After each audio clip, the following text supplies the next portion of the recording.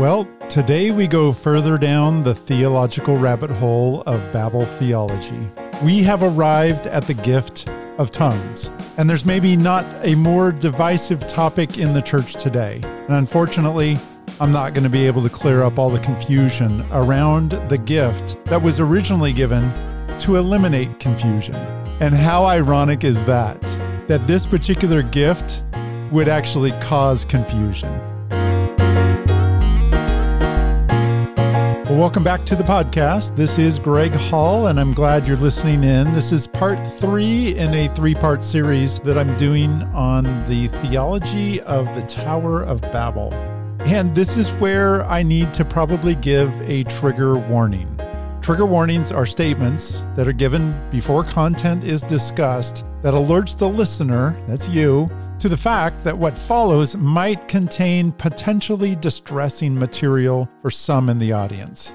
And while it might seem a little out of place for such a warning in this podcast, I just want everyone to know that in today's episode, we're going to be mentioning the topic of speaking in tongues.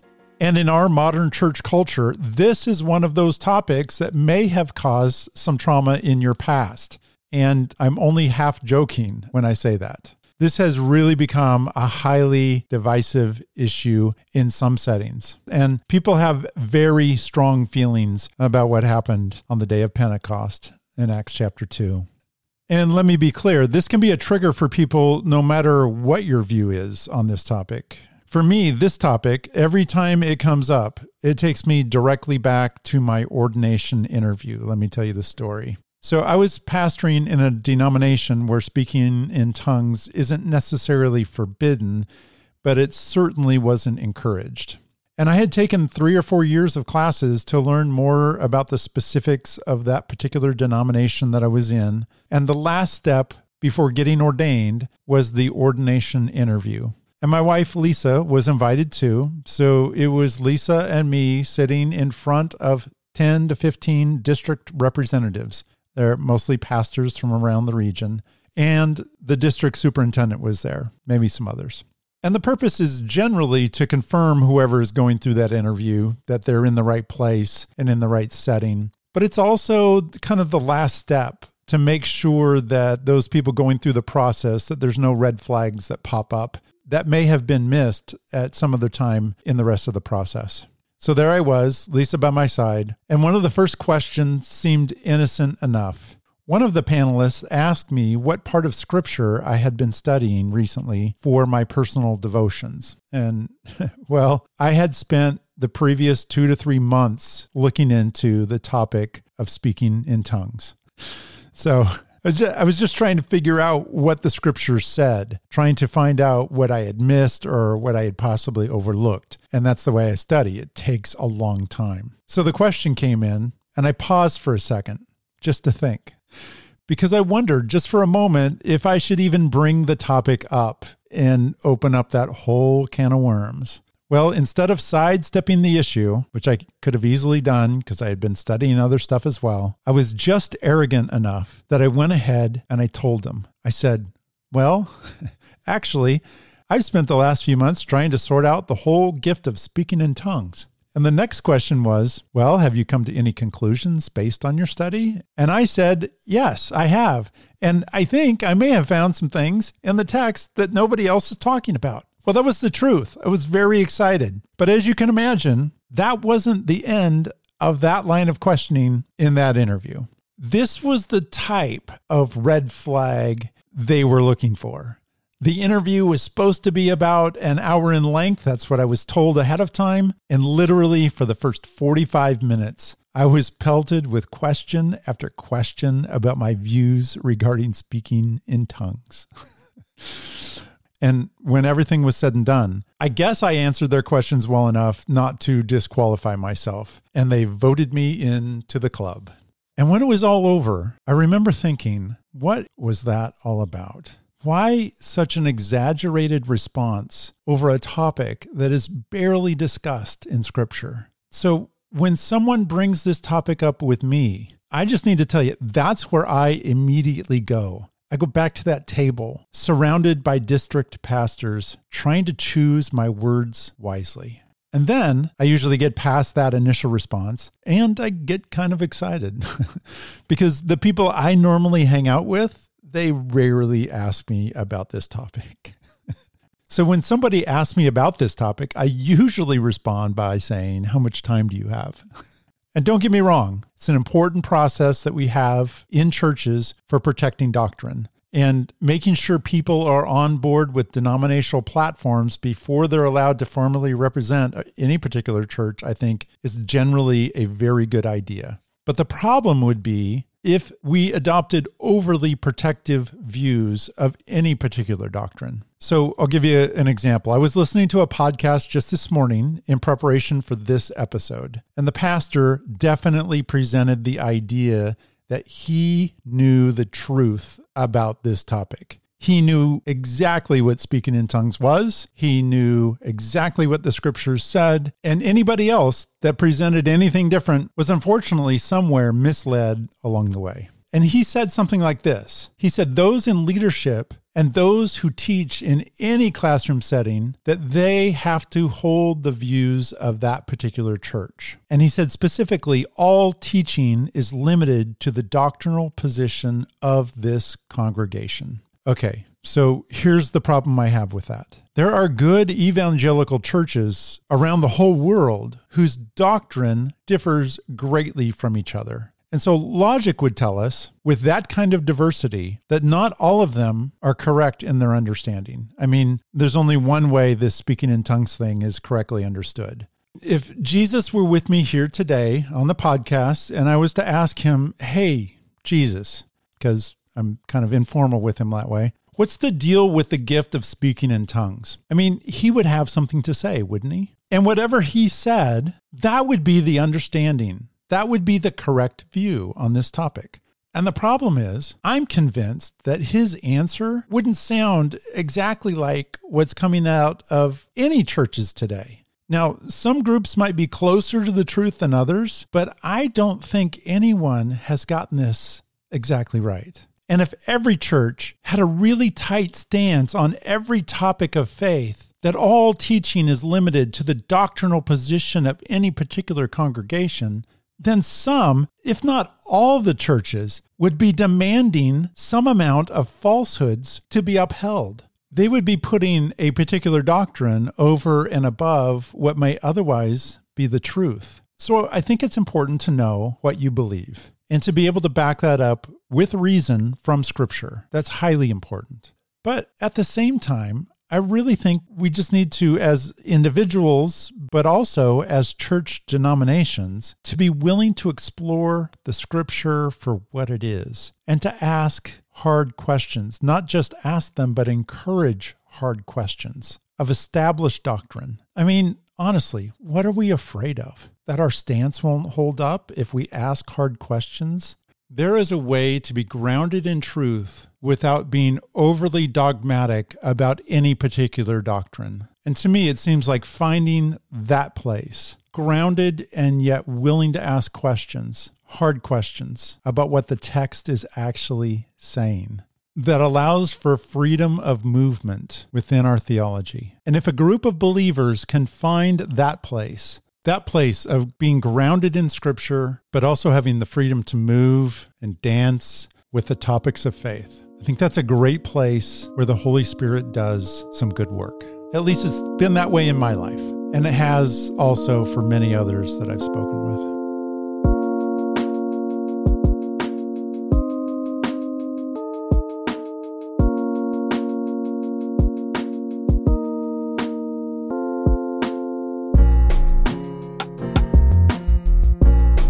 So no matter what your view is, I'm guessing you too have some history with either speaking in tongues, or maybe it's the complete absence of the modern day phenomenon. Well, today we're going to take a thematic look at the topic. And because it won't be a typical speaking in tongues lesson, well, that may be a little unsettling as well. First, I'd just like to kind of give you a lay of the land. Some of you are very familiar with what the lay of the land on speaking in tongues is, but for some, this is not a topic that you've ever really ventured into. So here it is. Most people land into one of three camps regarding the spiritual gift of speaking in tongues. The first camp is what most people call a cessationist camp. And it's people within this camp that generally believe that the gift of tongues was one thing when we read about it in Scripture, all the different places. And it was God giving people the ability to speak known languages that they had previously not known. They hadn't studied them. There was no reason they could speak this known language, but they were given the ability to speak it. And for various reasons, people in this camp believe that this gift is no longer utilized by God in our time. They believe it has ceased. Now, there's a second camp, and it's kind of the polar opposite of a cessationist. And I'm going to call this the continuationist camp. And it's exactly what it sounds like. People in this camp believe generally that the gift of tongues continues into our current setting. They sometimes refer to themselves as Pentecostals. You can hear the obvious reference to the day of Pentecost from Acts chapter 2 in that title. And this group believes that God still uses the gift of tongues today. And interestingly enough, they also don't believe in just one type of gift like the cessationists. They believe in several versions of this gift, which include not only speaking known languages, just like the cessationists. They generally would look at Acts chapter 2 the same way as a cessationist would, but they also include a version or versions where you are able to speak unknown languages, or what they might call heavenly languages. And it's these heavenly languages that can be used in a church gathering if it's accompanied by the gift of interpretation. But these languages can also be used in private prayer when someone is by themselves, or even in a church meeting if that private prayer is not addressed to the whole gathering. So there's some in this group that would suggest that the private prayer language is available not just to certain believers, but to every believer. And where the gift of known languages, or maybe even in some cases heavenly languages in a church setting, well, that's a spiritual gift that's only given to some. Everyone has access to a personal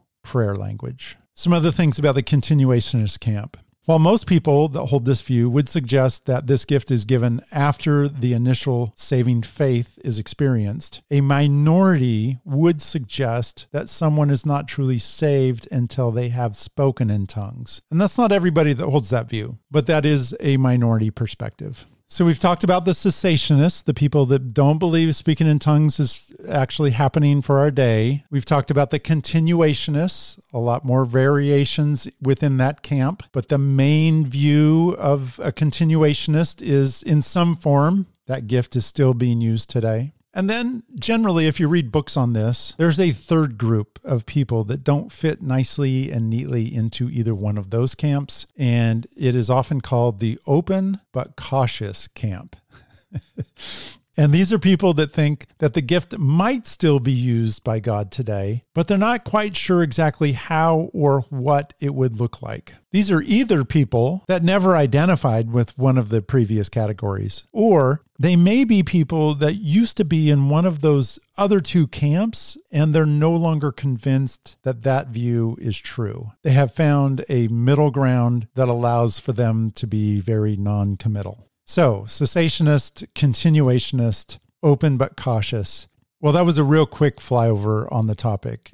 In the previous two episodes, I've really tried to give the background for this New Testament phenomena of tongues. It all goes back to the Tower of Babel story in Genesis chapter 11. That's where God confused man's language because of rebellion. And why did he do that? It's because humanity was trying to create their own sacred space, trying to control what the gods would say, when they would say it, and where they would speak. And it was after the Tower of Babel story, when the one true God did communicate with humanity, we often read about a dual response to his message. There are those in alignment with God's rule and recognize and accept his instruction. And then there are those opposed to God's rule who seem to not understand what God is trying to communicate and the direction he's headed. Dual responses, those in opposition and those who have come to believe and follow his authority. And we've also seen in our study God's use of wind, and not just wind, but also fire on mountains when he communicates. There's the presence of wind over the waters at creation, and in his breath, giving life on a mountain in Eden. There was also wind and fire that played a role at Mount Sinai, at the burning bush, when Moses received the law and the inauguration of the tabernacle and the Lord's guidance as the people traveled.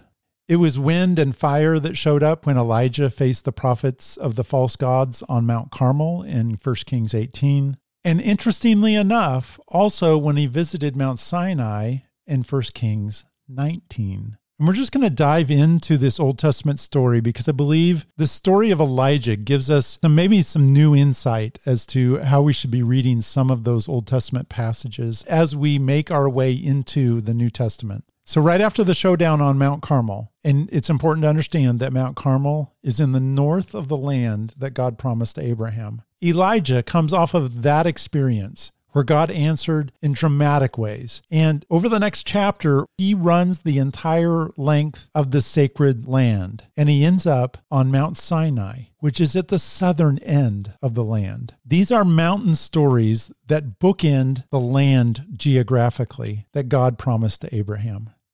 So let's remind ourselves the conversation Elijah had with God there on Mount Sinai at the other end of the land. So God said, "Go forth and stand on the mountain before the Lord. And behold, the Lord was passing by, and a great strong wind was rending the mountains and breaking in pieces the rocks before the Lord. But the Lord was not in the wind. And after the wind, an earthquake, but the Lord was not in the earthquake. And after the earthquake, a fire, but the Lord was not in the fire. And after the fire, it says, a sound of a gentle blowing." And some of you might recognize the NIV's rendition of a still small voice. Well, literally, the text reads, voice, silence, thin. It's describing God's voice of thin silence, like a gentle breeze. That's how he communicated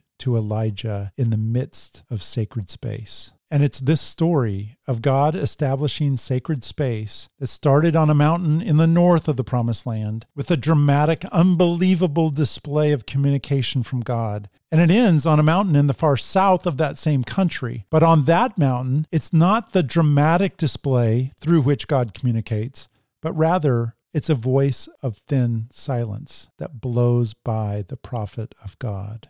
And we, as readers, are supposed to see those as bookend events. It's not so much about Elijah's ministry. That's how I've often read those stories. It's all about Elijah and what happens to Elijah. I think we should be reading these stories to help our understanding of God's communication. It's in these two stories that we see God marking his territory, identifying sacred space in ways and in locations that he chooses to communicate with the creation. It's not men deciding when and where this happens. It's God's prerogative. God establishes sacred space on mountains, often using altars and temples and fire and wind to announce the presence of his Spirit.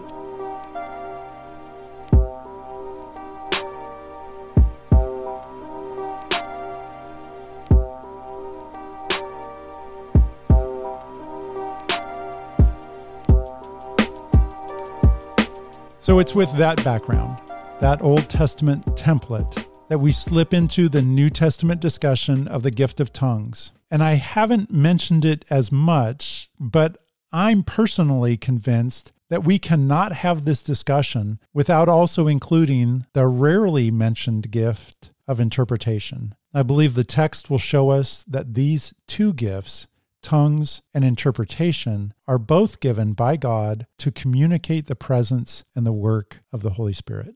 So let's just start with a good basic definition of what is speaking in tongues. And for that, I'm going to go to A Systematic Theology, which is a book that is kind of an introduction to biblical doctrine by Wayne Grudem. He's a theologian that I respect. I think he is self-described as one in the open but cautious camp, so that's good to know going into this as well. But in his Systematic Theology, published in 2004, he defines speaking in tongues this way. He says, we may define this gift as follows. Speaking in tongues is prayer or praise spoken in syllables not understood by the speaker. Breaking away from that, he says it's prayer and praise. That part of his definition comes specifically from a couple different passages. In Acts 2:11, it says that those that understood the tongues at Pentecost were hearing speech that described the mighty deeds of God.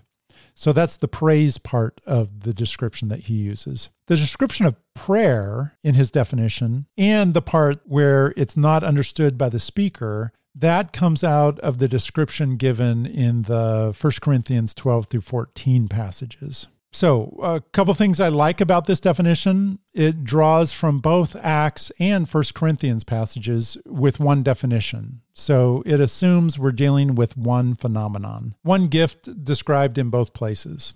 And that's not always the case when people define what speaking in tongues is. And for Grudem's definition, I think it stays pretty close to the text. It just tries to reflect what the text says and doesn't get into one particular theory or another about what those spoken syllables are. It doesn't try to say they're known languages or heavenly languages. It just leaves that part open for interpretation. So it's a good, usable definition. And moving on, in the same topic, he describes a possible definition for the gift of interpretation. And he says this, we may define the gift of interpretation as reporting to the church the general meaning of something spoken in tongues. And while I liked his definition for various reasons of what tongues are, I have some problems with his description of this gift of interpretation. And let's just start by saying I haven't come across anyone that really does a good job of identifying what the gift of interpretation really is. Those who call themselves cessationists, since they believe tongues are languages already known to humanity, the gift of interpretation then, for them, is the ability to understand known languages. So they would say that sometimes God gives people the ability to hear a language that they haven't studied and be able to understand it. In the same way that in the gift of tongues, somebody's given the ability to speak a known language.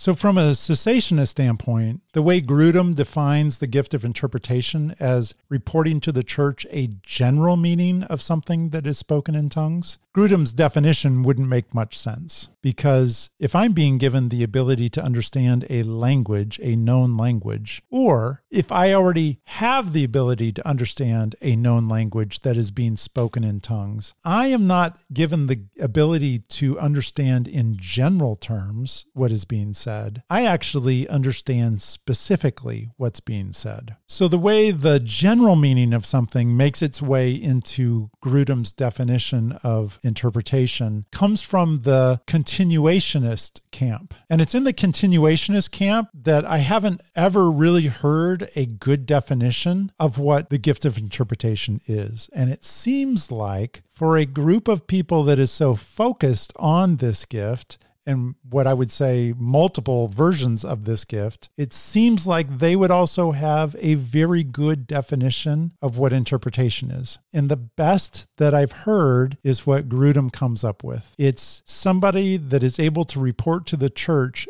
the general meaning of something spoken in tongues. I just think, coming out of the Old Testament thematic study that we've already done, knowing what happened at the Tower of Babel, that Babel was a place where one language was being used, and it was being used against God's authority. And so his solution, at least in the seen realm, was to take that one language away and to insert other languages in its place for confusion purposes. It seems like as we dive into the New Testament and we see this new gift of speaking in tongues discussed and displayed, it just seems to me that there would be clarity around what's being said. And if God gave a gift of interpretation, logic just says to me that that's not going to be a general understanding of anything. It just seems like it would be very specific. That whoever is given this gift of interpretation would be able to hear exactly what's being said and be able to clarify exactly what God is communicating through the gift of tongues.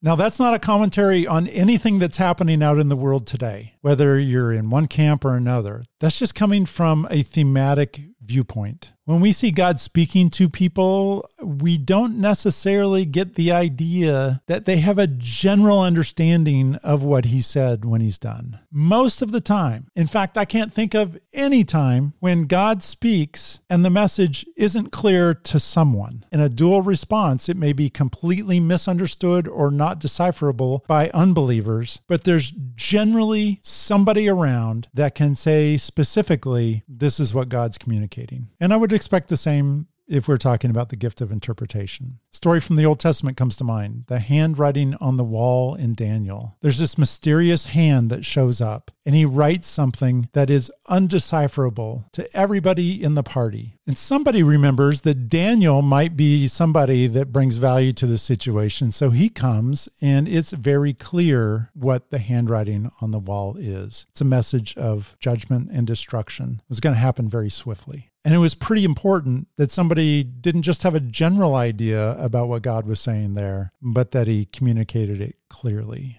So that little discussion about Grudem's definitions for speaking in tongues and interpretation, I think that it's a good place to start, probably better than most places.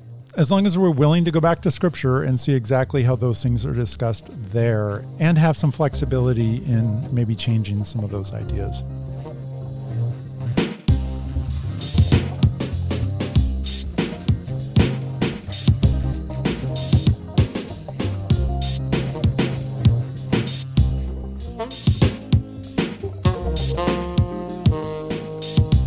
For as much controversy as tongues has generated, there is surprisingly not a lot of actual content about it in the New Testament. So I'd like to take just a moment, and it's going to be rather fast, but those of you that are not familiar with the topic or think that you are familiar with the topic, I'm going to give a general list of scriptures that are normally included in this discussion.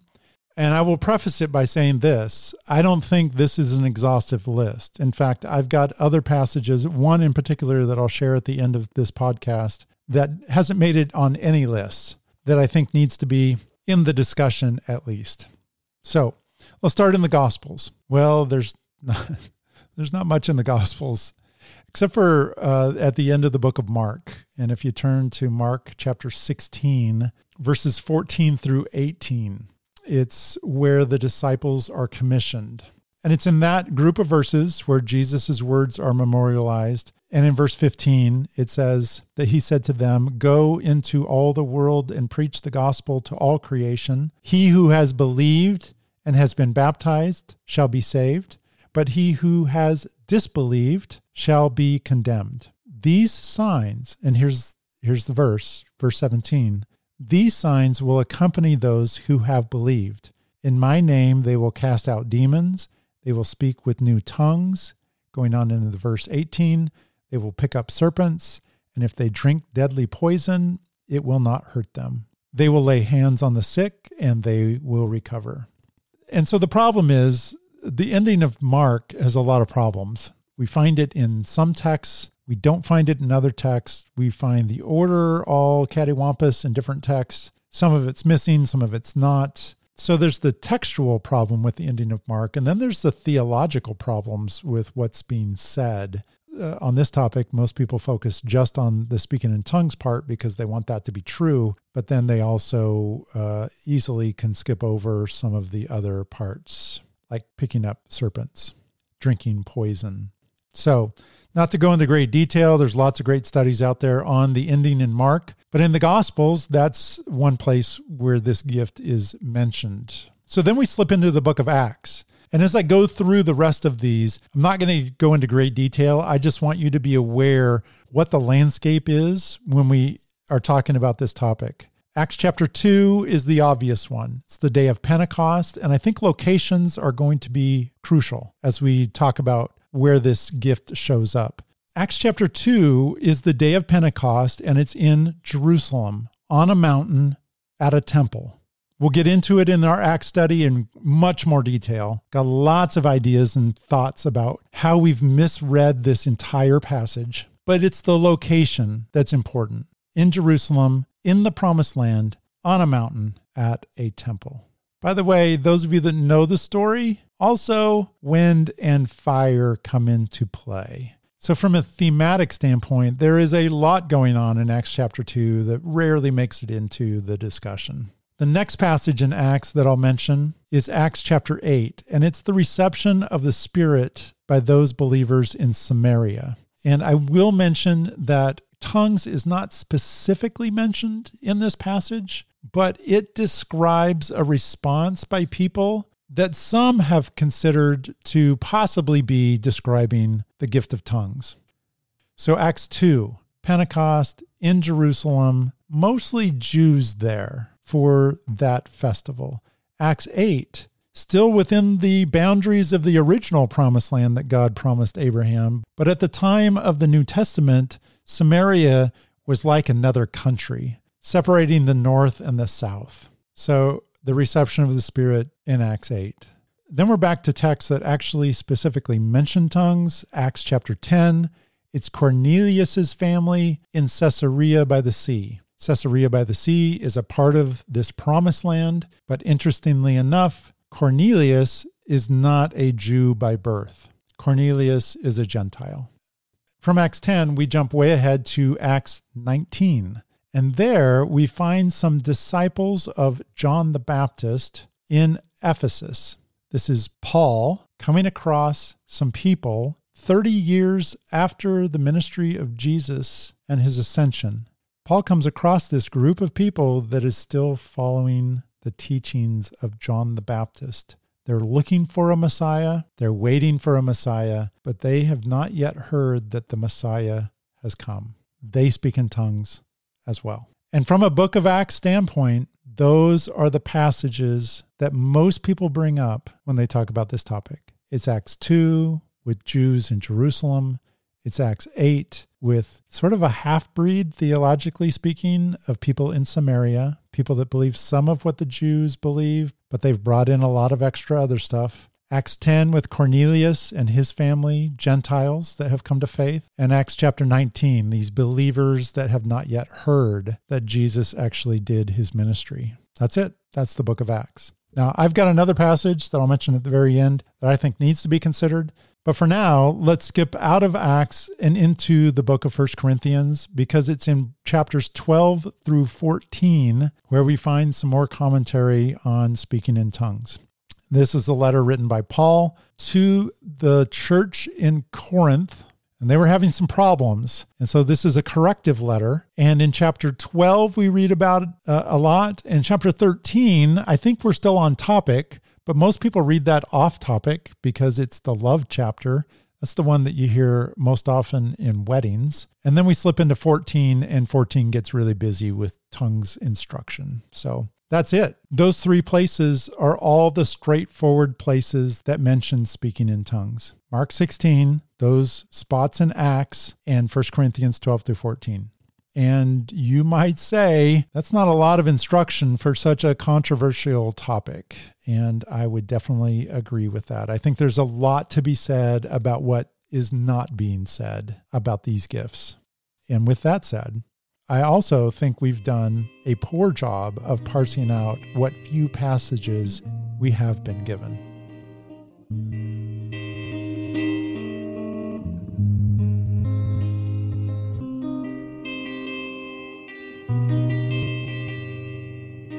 So regarding getting into the details of those specific passages, I'm going to be starting that in just a few episodes as we dive into the book of Acts. And as we march through the book of Acts, I will head into that passage in Mark a little bit. I'll definitely head into 1 Corinthians 12 through 14, and we will parse those out and be specific about it. So today, as we round this podcast episode out, I hope to just give you a little something about Acts chapter 2, and then bring in a different passage that I haven't mentioned yet that I think needs to be on the table, and I'll give you a reason why. So let's make our way over to Acts chapter 2. It's the day of Pentecost. If you haven't read it in detail, it's worthy of your careful and close reading, just from a perspective of what does the text say. Because there's questions about who is at this event. There are questions about where this event is. There are questions about who speaks in tongues. There are questions about what other languages might have been spoken that day,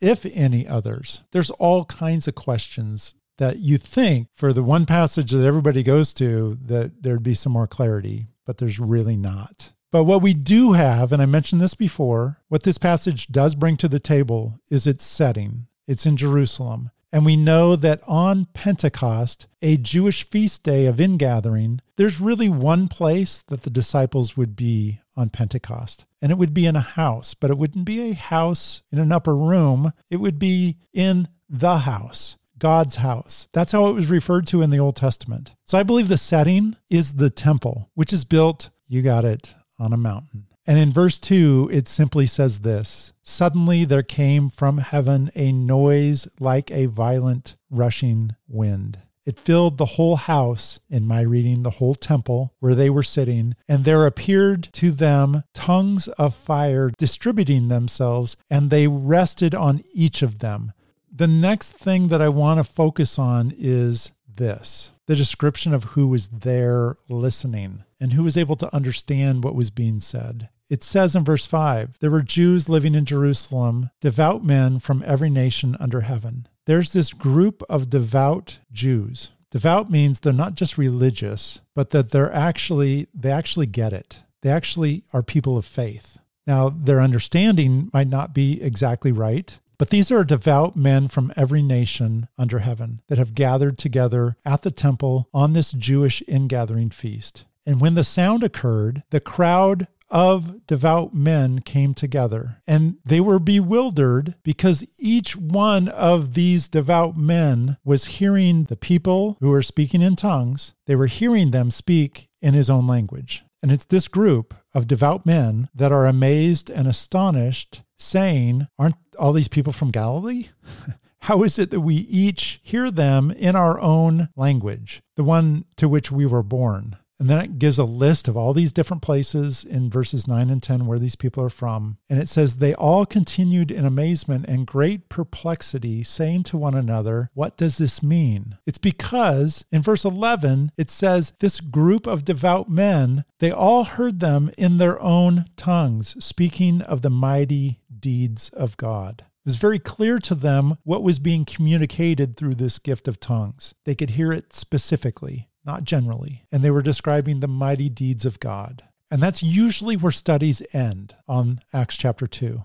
But unfortunately, that's not the end of the passage, because the end of the passage doesn't show one response that everybody gives. That's right. There is a dual response in Acts chapter 2. And just about every commentary doesn't continue and give a good idea of what's happening in verse 13. Because in verse 13 it says, "But others were mocking and saying they are full of sweet wine." Implying what? Implying that these men who are speaking in tongues are drunk. They've had too much wine. We know that because Peter took his stand with the 11 right after that comment, raised his voice and said, "Men of Judea and all you who live in Jerusalem, let this be known to you and give heed to my words, for these men are not drunk as you suppose." Who is Peter talking to? He's talking to those in the crowd, not the ones that understood. He's talking only to those in the crowd who assumed that they are drunk. Because it says, "Let it be known to you and give heed to my words. These men are not drunk as you suppose, for it is only the third hour of the day." And I love that comment just because it seems like he's saying, if you come back at 3 p.m, it might be different. And it's this dual response that reminds me of a passage back in the Old Testament in 1 Samuel chapter 1. It's the story of Hannah. She was one of the wives of Elkanah, and she was having difficulty having children. And it's Elkanah that would go up from his city every year to worship and to sacrifice to the Lord of hosts in Shiloh. That's where the tabernacle was before the temple was built. So he's going to a mountain and sacred space to worship every year.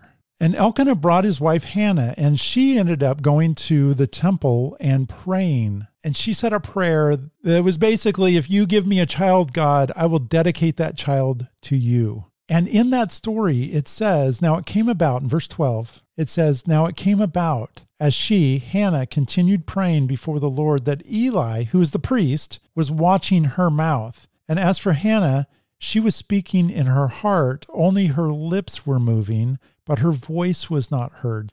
And Eli's response was that she was drunk. That was his conclusion. He didn't understand what was going on in this setting. And his conclusion was that she was full of sweet wine. And that's the response that we have back in Acts chapter 2. It's a very similar response. The settings are different, but the location of sacred space and the accusation of someone being drunk is, I think, a part of a dual response of somebody not understanding exactly how God is communicating, what is going on a spiritual level, and their inability to understand what that is causes confusion. And the only explanation that makes sense to them is that these people are drunk.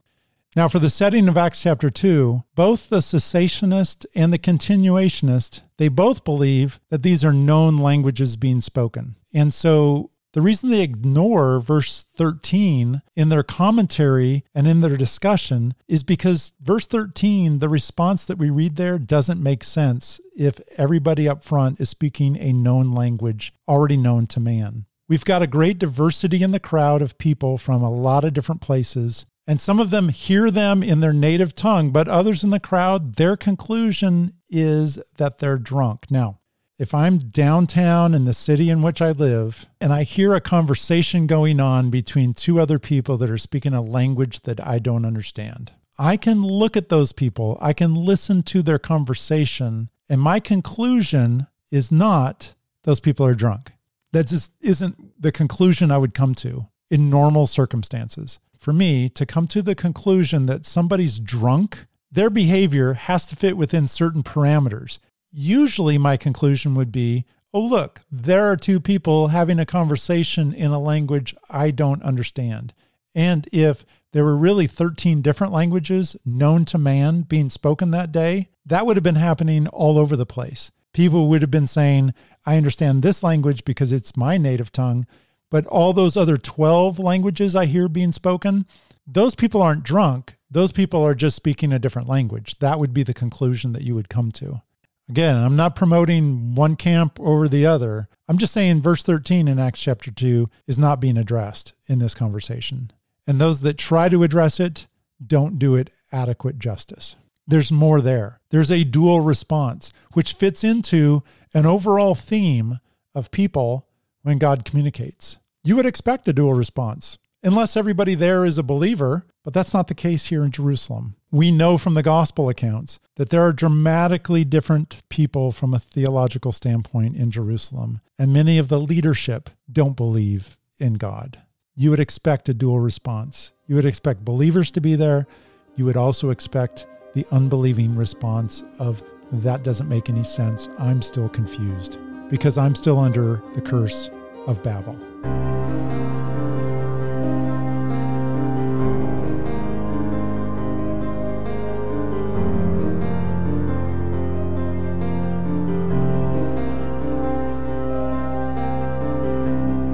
To close out the episode today, I'd like to just mention one episode in the book of Acts that is not a part of this speaking in tongues discussion that I think at least needs to be on the table. And the reason is because it's piecemealed together from 3 different places in the book of Acts, but it's all talking about the same event. And the event actually is recorded first in Acts chapter 9. It's a road narrative. It's Paul on the road to Damascus. And the interesting thing that most people don't understand is this same story is retold 2 other times, giving more information and different details every time.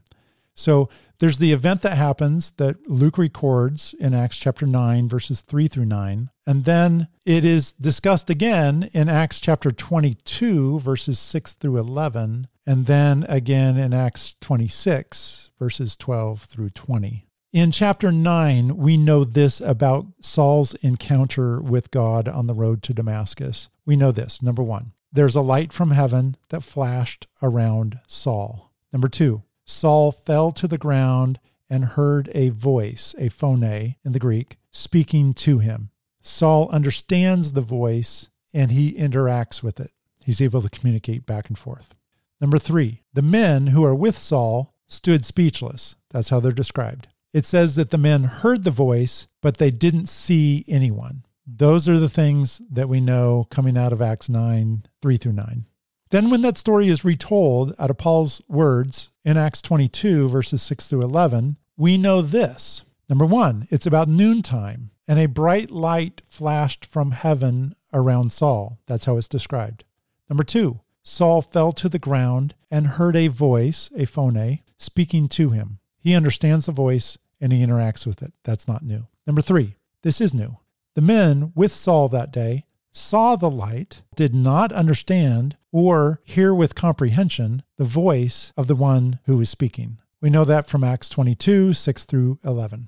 The third time the book of Acts discusses the events on the road to Damascus is in Acts 26, 12-20. We know this from that account. Number 1, at midday, Saul saw a light from heaven brighter than the sun, shining all around him and those with him. Number 2, Saul and those with him fell to the ground. Number 3, Saul heard a voice, a phone, speaking to him in the Hebrew dialect, dialectos. Dialectos is a Greek word that also comes into play in Acts chapter 2. So if we put all 3 of those accounts together, we know that Saul saw a light and heard a voice from heaven, heard it talking to him in the Hebrew dialect, a language that Saul used frequently. We also know that those with Saul saw the same light, heard the same voice, and we can assume that those traveling with Saul that day would have understood the Hebrew dialect as well. But those with him that day not only weren't blinded by the light, but they also didn't understand what they had just heard. They heard the same thing Saul heard, didn't understand anything. Saul heard God distinctly, not generally, specifically, and interacted with him. In the broad discussion of the gift of speaking in tongues and the gift of interpretation, where we would expect a dual response, I think the story of Saul on the road to Damascus has to be a part of the conversation. I think it fits thematically into the discussion we've been having, and I think it brings more information to the table that would help us better understand what this gift really is.